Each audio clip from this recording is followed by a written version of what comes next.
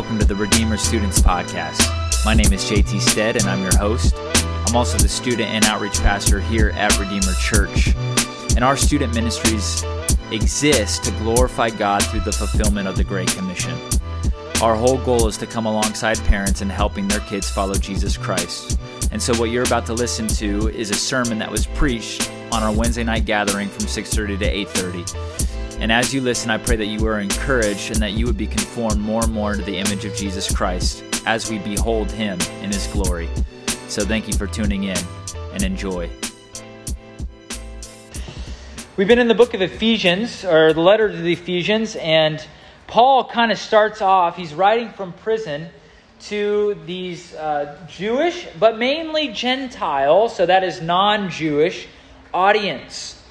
And Paul blasts off. In the last 3-4 weeks, we've been looking at this song of grace that he doesn't start with he has a little greeting, but he can't help himself. He just starts singing, "Blessed be the God and Father of our Lord Jesus Christ, who has blessed us in Christ Jesus with all the spiritual blessings, with every spiritual blessing in the heavenly places." And so the whole theme has been that those who have looked at Jesus by faith have been united to Christ in this spiritual union.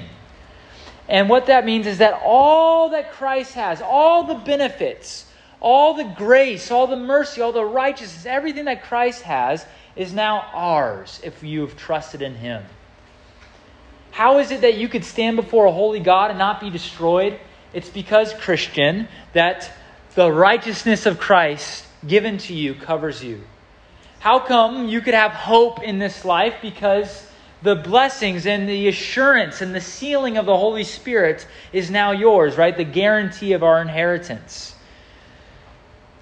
The love of the Father to choose a people before the foundation of the world, to adopt them, right? And now we are all heirs. We're heirs to the inheritance that Daniel talked about 2 weeks ago, right? And he did a great job. Right? He talked about people who leave a will. Who was there for that sermon? All right. And so when someone leaves a will, right, they plan to give all of their riches, all of their estate to someone. But in order for that will to be enacted, someone has to die, right? Right? And when that person dies, then there is a trustee or I don't know what it's actually called, not an executor. Something, I think it's like that. Someone that executes the will. Executor, there you go. An executor, thank you, who executes the will and makes sure the money goes where it needs to go. And that is just a beautiful picture of what God the Father has done. He planned, He had a will, right, to save a people. And He had these riches, this storehouse of riches to give to them. Salvation, forgiveness, reconciliation, redemption, all of these beautiful things, a new land, a new name, a new life. And in order for those riches to become yours, He sends His Son. Rather, His Son says, I will go and accomplish this will by dying. And He dies. And He rises again. And He's the Lord of Lords. And then He sends the Holy Spirit, who is the executor, who then applies all those riches, who unites us to Christ. And all those riches become ours. You know, if me and Caitlin have been putting together a will, we've been planning this, that if in the case that we die, there is an executor, someone that we pick that applies the funds to Eden. And she would be a very, very wealthy little girl if we die. Right? Well, God has done that. That's the whole plan of salvation. That's verses 3 through 14. And then, right after this song of praise, this 168 Greek words, one long sentence, a run-on sentence. Any grammar teacher would be so mad at Paul, but he breaks the rules of grammar in order to show the magnificence of God's love and mercy. And right after he praises, what does he do? He prays. It's something about that. Something that when you start to think or ponder upon the grace of God, then you can't help but just go to Him in prayer and to commune with Him. When you start to learn about our union with God, we want to commune with Him. And so let's look at our text this evening. It's morning somewhere, so. Ephesians 1, 15 through 23. It's a bigger section here. And what we want to see, actually I'll just start reading it, okay? For this reason, because I received a report, or I've heard of your faith in the Lord Jesus, and your love toward all the saints. So Paul is in prison, right? For him to receive a report from Ephesus, someone would have to take a ship or a boat to go and see him. And whoever's given him a report told them that the Ephesians church, that they not only know the gospel, but they believe in it. And we know that they believe in it because they're showing fruits of that belief, namely their faith and their love for one another. See, love for God and what He's done for us always shows itself in a love for one another, especially within the church, especially amongst each other. Do you love your neighbor that you're sitting next to? Do you love each other? Paul says, for this reason, I heard of this report. And what does he do in hearing of the love that they have for one another? Verse 16. I do not cease to make thanksgiving for you, to give thanks for you. He's filled with gratitude because he's seeing the effects of the gospel in them. And he's so filled with gratitude that he wants to express his love for them. So he tells them that he makes mention of them in his prayers often, remembering you in my prayers. So Paul is praying for the people. Think about it. He's planted multiple churches, and yet he's praying for them by name.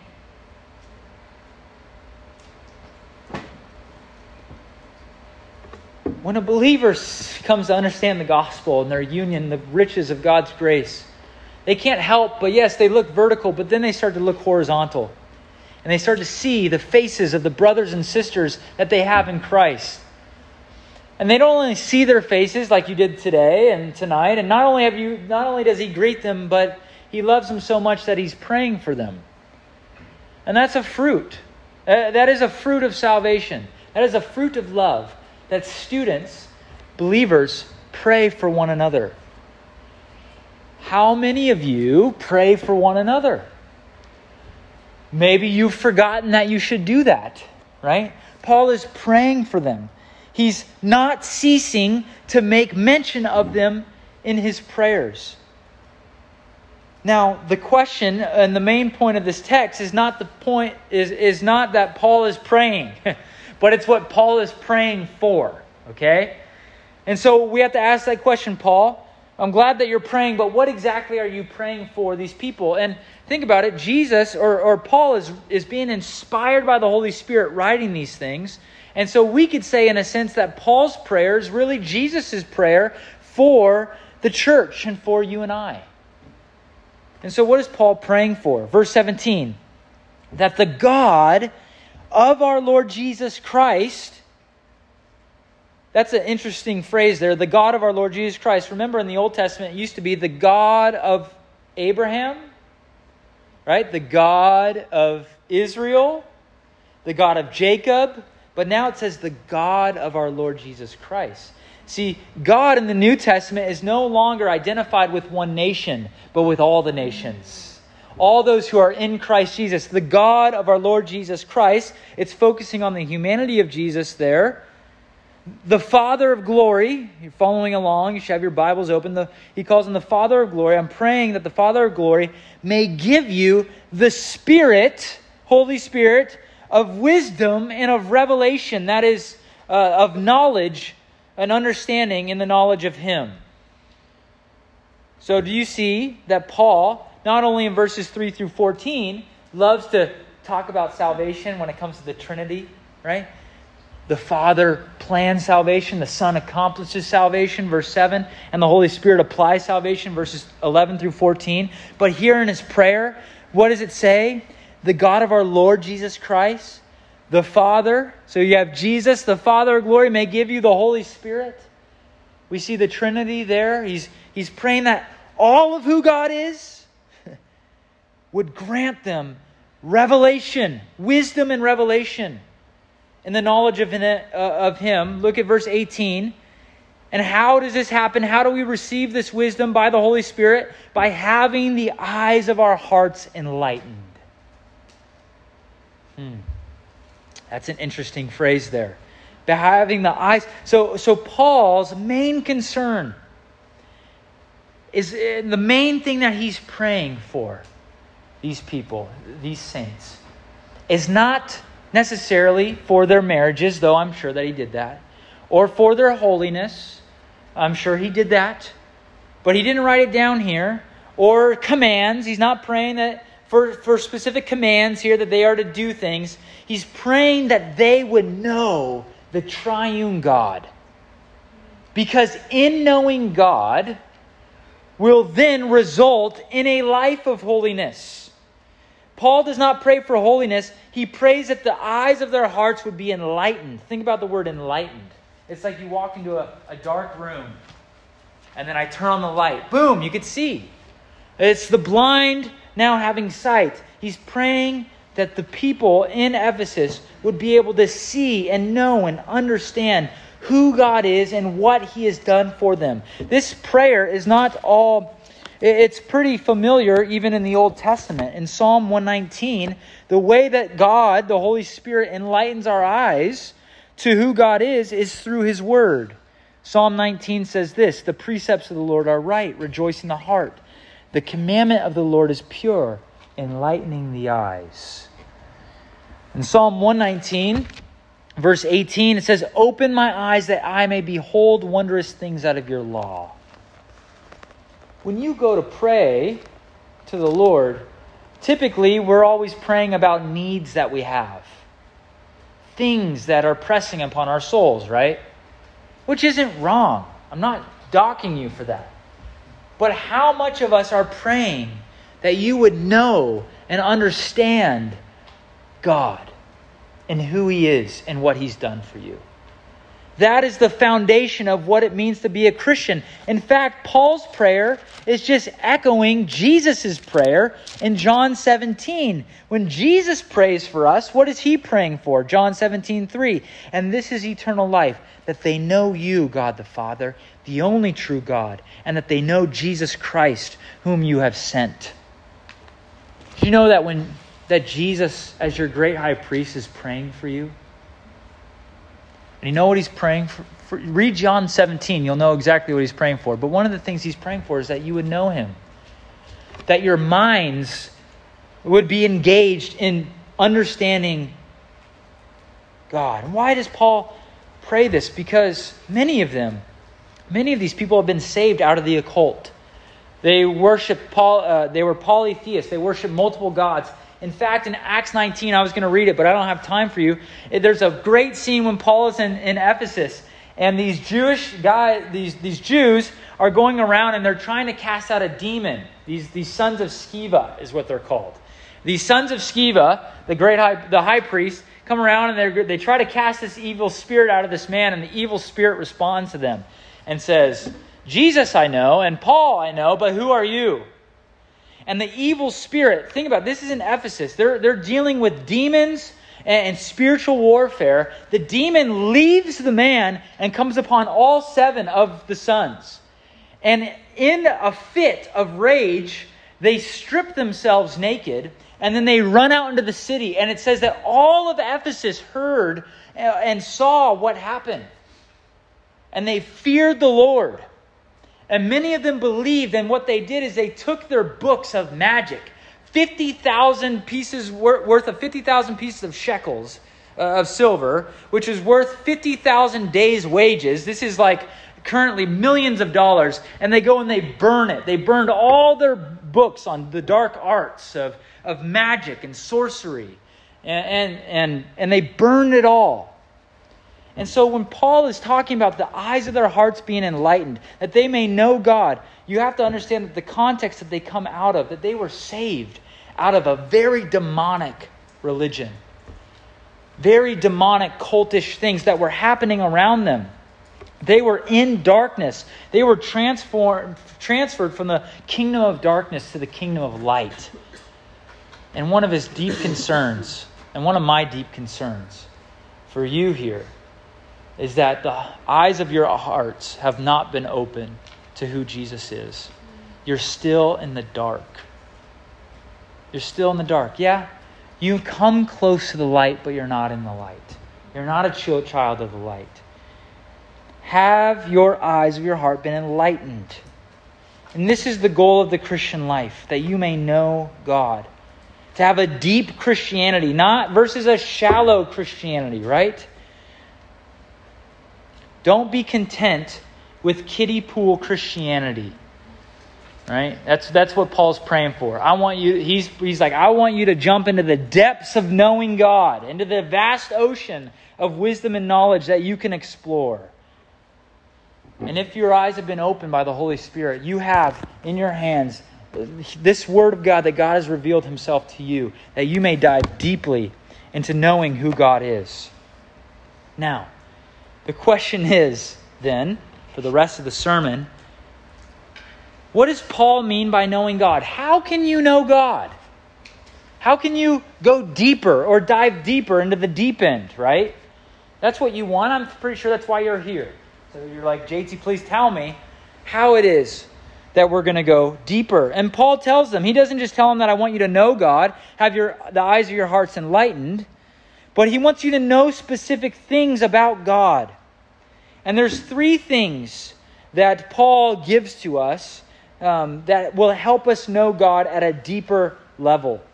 And so the first thing is that we know God by diving deeper into the blessings of the gospel. Into the blessings of the gospel. I say this all the time, but many of you think that when you come to Jesus Christ, He saves you, and then you move on the Christian life, past the fundamentals, past Jesus Christ and who He is, on to your own spiritual disciplines, which are important. But it's like you're like, I'm saved by grace, I'm in by grace, I jump-started my car, I'm alive now, and now I don't need Jesus. I'm just going to keep on going. And sometimes we live our life like that. But the way that God has set it up is that we know God by diving deeper into the gospel, because in the gospel, the good news of Jesus Christ is where we see the attributes of God and who God is fully displayed for us. And Paul is praying specifically that they would do that they would go into the blessings of the gospel more. And look at verse 18. What are these blessings? He's praying for, he says, I want you to have the eyes of your hearts enlightened, that you may know what is the hope of the gospel. What is the hope to which He has called you? What is the riches of the gospel, of the glorious inheritance of the saints? And what is the immeasurable greatness of His power in the gospel towards us who believe, according to the workings of His great might? And so, how do we go deeper into the gospel? By first looking to the hope of the gospel. He says, so that you may know what is the hope to which He has called you. Hope. What is hope? A lot of people, when we use it in a sentence, you're like, man, I hope the Packers win this week. Right? I hope the Bears win. I hope that I get this job. I hope that I get a good grade. I hope that girl texts me back. I hope that guy doesn't text me back. I hope he never texts me again. That's how we use the word hope. It's kind of like wishful thinking, right? It's not sure. We don't know what's going to happen. I hope we go on that vacation, but I'm not sure it's going to happen, right? But whenever you come across the word hope, it's actually tied to faith. And Daniel mentioned this two weeks ago, that when you trust in the gospel, you're given hope. And hope isn't wishful thinking. It's an assurance or a confidence that what you have in Christ and what He's promised in the future will be yours. That's hope. And you know where we see this contrast of hopelessness in the world and the hope that Christians have? Is if you've ever been to a funeral, and especially a funeral of a Christian who has gone to be with the Lord. I know today, and many of you don't know this, but Pastor John's mom passed away today, kind of unexpectedly. And praise God that she was a believer, firm in the faith. And so the first thing that Pastor John says, my mom went to be in the loving arms of Jesus today. What a comfort! But I've been to funerals my first funeral that I did was of a man who was not a Christian who committed suicide. Now imagine preaching the gospel to that crowd. Because the eulogy, people come and they talk about their lives, and these lives are precious in the eyes of God. They have value and dignity. But to sit there and to hear people say that this man is in heaven, I'm just in tears because it's not true. That's false hope, right? Or I've been to funerals where all they talk about is the earthly things that the person did. And it's sad because they didn't know their Lord and Savior. And they're in hell forever and ever. But as Christians, I go to a funeral and there's tears. But there is joy. And some of them are celebratory. There's clapping. There's laughter. There's smiling. I've been to it. John Martin, one of our elders, John Martin's dad, it was beautiful. He served the Lord faithfully for years. And I was so encouraged. I was like, I want to be a pastor like that. 50 plus years. Loving my wife all the way to the end. Never committing adultery. Never failing in that way. But being faithful to the end. See, there's a hope that us Christians have. Because there's an inheritance that we have. The riches of the inheritance, right? That he goes on. So not only this hope of the gospel, but the riches of the gospel that we have. And we know that we have because we've been given the Spirit. The Holy Spirit. Ephesians 1:14. And so you want to see the hope of Christianity versus the hopelessness of the world, go to a funeral. All of you are going to go to funerals someday. And some people very close to you. I almost went to one a few weeks ago in Utah. My uncle almost died. Praise God that he knows the Lord. He had hope. But all of his family members, they didn't. And they were very fearful. We in Christ, Paul wants them to know that if you're persecuted, right? They're being persecuted. That you have a hope to which you've been called for. A living hope. And who's the object of their hope? Jesus Christ. And who's the object of their riches, of the inheritance? Not just the new heavens and earth, right? But it's God. He is our inheritance, that we get Him. And what's the third thing that he says in verse 19? He says, and I want you to know the immeasurable or superabundant magnitude of His power toward us who believe, according to the working of His great might. And so in Christ Jesus, we have the power of the gospel. Romans 1:16, for I am not ashamed of the gospel, for it is the power of God. We have a power not only towards us, but in us. You have the Holy Spirit within you if you're a Christian. You have the God of the universe, the creator and crafter of the universe, the God of wisdom, the God of comfort, the Lord, the Holy Spirit within you. Great power. And the same power that raised Jesus from the dead is the same power that will raise us from the dead. This is what Paul is saying. I want you to know that. To go deeper into the good news of Jesus Christ. And it is good news. And then the second thing he prays for. I want you to know God by going deeper into the gospel. And I want you to know God by going deeper into Jesus, into the Son of God. I want you to know the Son of God. And that's verses 20 through 21. See, the hope, riches, and power of the gospel cannot be known apart from Christ, right? I read this book. It's called Deeper by Dane Ortland. And he says it's about real change for real sinners. And the whole premise of the book, it says that we grow in Christ the deeper we go into Him by faith. The deeper we study Him, we come to know Him and experience Him in our life. And he has multiple chapters on that. And one of the main ones is about union with Christ. And that's exactly what Paul is after. But he wants them to know specifically about the power of Christ. So you got to understand something about Jesus. He says this, for if you've seen me, you've seen the Father. So if you want to know God the Father, behold Jesus Christ. For we behold the glory of God in the face of Christ. He is the radiance of God the Father. He is the exact imprint of His nature. Colossians 1:15, He is the image of the invisible God. And so to know the Christ is to know God. So who is Jesus. Look at verse 20. So he said, I'll start in verse 19. I want you to know, he says, what is the immeasurable greatness of his power toward us who believe, according to the rich working of his great might, that he worked in Christ, that he worked in the Messiah. When you see Christ, think of Messiah. When he raised him from the dead and seated him at the right hand in the heavenly places, far above all rule and authority and power and dominion, and above every name that is named, not only in this age, but also in the one to come.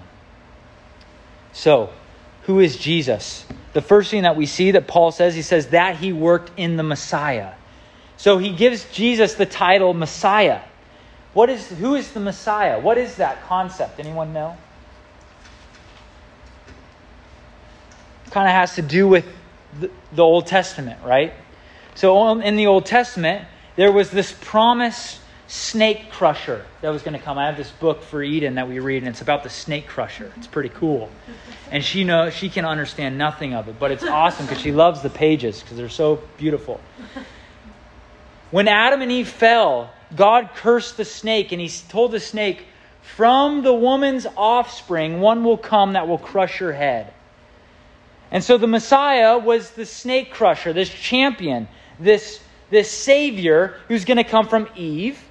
He's going to also come from the offspring of Abraham, who's going to be a blessing to the nations.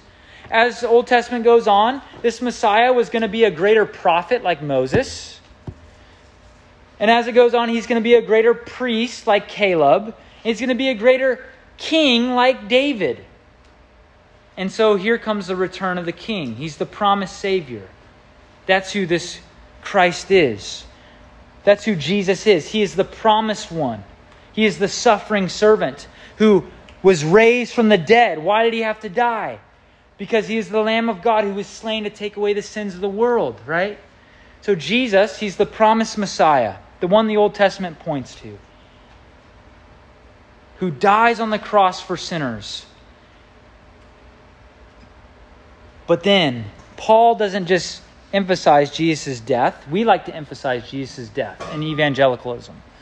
So in the modern church today, we like to emphasize Jesus' death, his humiliation, his sorrows, at the expense of Christ's exaltation. We like Jesus the lamb, the cuddly lamb, right?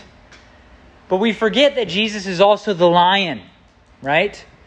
And so when I picture Jesus, yes, I picture the lamb, right, who's so kind and sweet with sinners, who gave his life for sinners.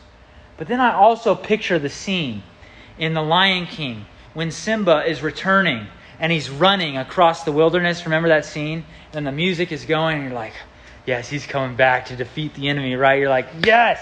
And that's Christ, right? In a sense, he comes not only to die, but to have victory over sin and death. And that's exactly where Paul wants to express to these believers, is he wants to emphasize the great power and might of Christ, the great lordship of Christ. Look at verse 20, that he rose from the dead and he is seated at the right hand, and he's above all rule and authority and power and dominion, and above every name that can be named, not only in this age, but also in the age to come.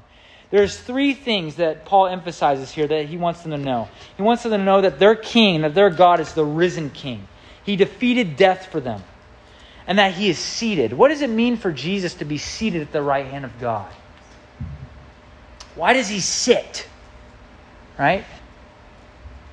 The same reason why my wife, at the end of the day, a long day, tired of caring for Eden and me,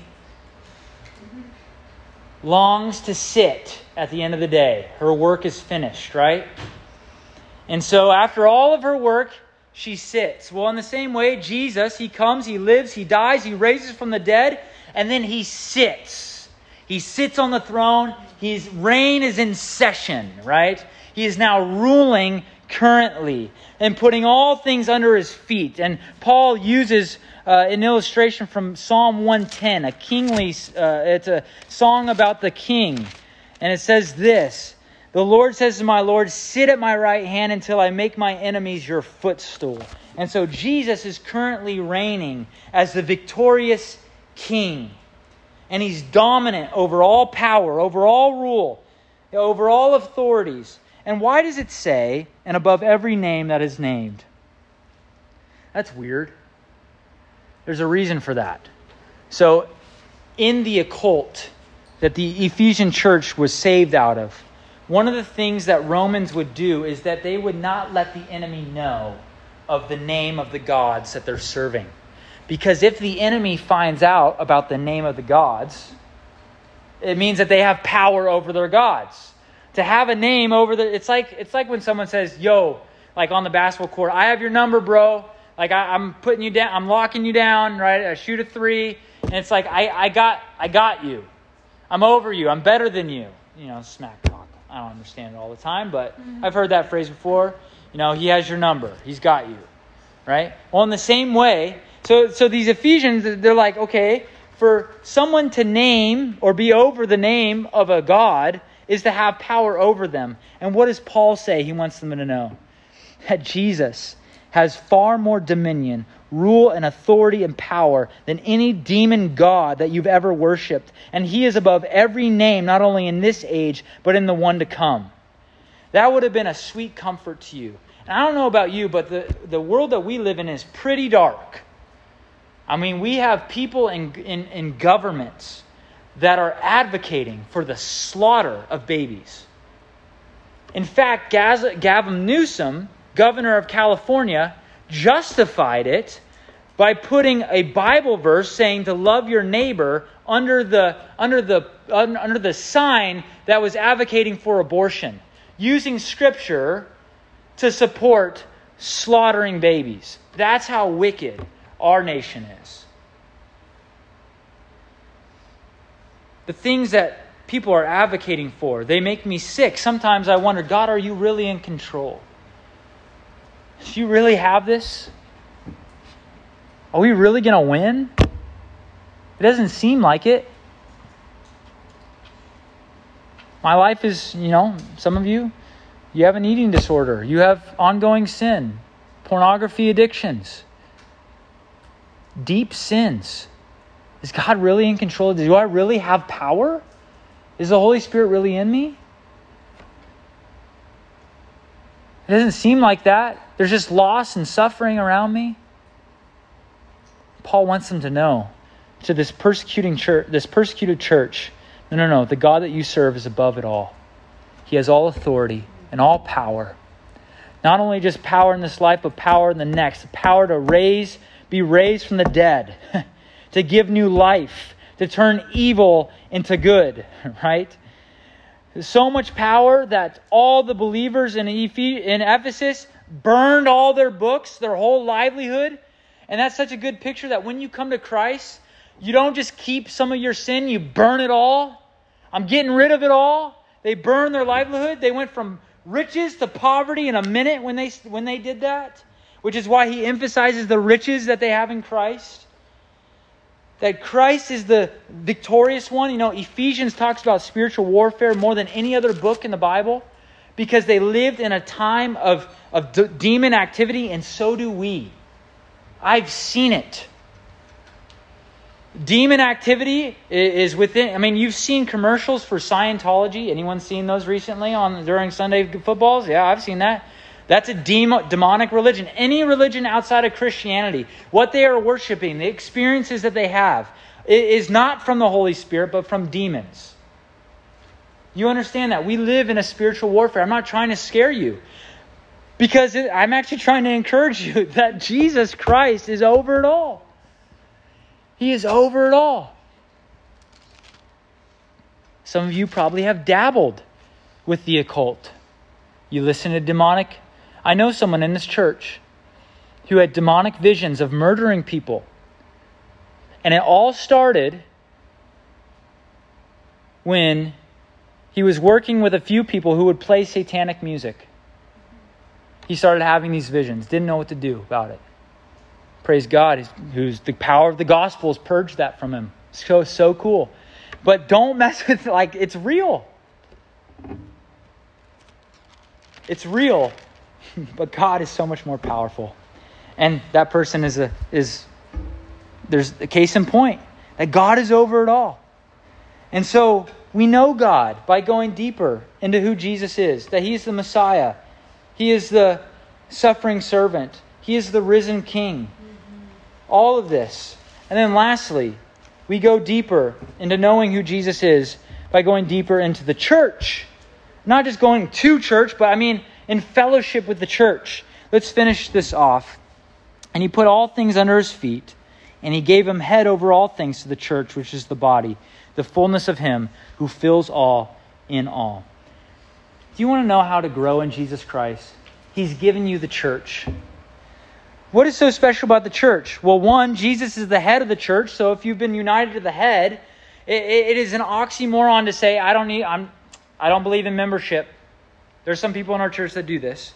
They believe out of, I think, naivety that they don't need to become a member of the church, of the body. But Paul's argument here is that if you're a member of Christ, you've been united to His head. He is the head. But it's also you're united to His body. The church is His body. So how can you be united to the head but not the body, which is the church? Does that make sense? How is it that you can do Christianity in a bubble? That's not how it works. He calls the church His body. And He's put all things under Christ's feet. And we see Christ's reign and victory and dominion now through the church. How so? How so? How does the church help us know God? 6 things. 6 things. At church, we get to see Christ's body by fellowshipping with one another. And so when you're talking with one another, right, you're encouraged by one another. Hey, how are you doing? How can I pray for you? Hey, this is what I learned about God this week. Right? This is what He's teaching me. So at church, we get to see Christ's body in one another. Second, at church, we get to hear of Christ's person and work through the preaching of the gospel, right? So every Sunday, you get to come and you get to hear of who Jesus is. You get to go deeper in knowing who God is. 3, at church, we get to sing about the hope and riches and power of the gospel, right?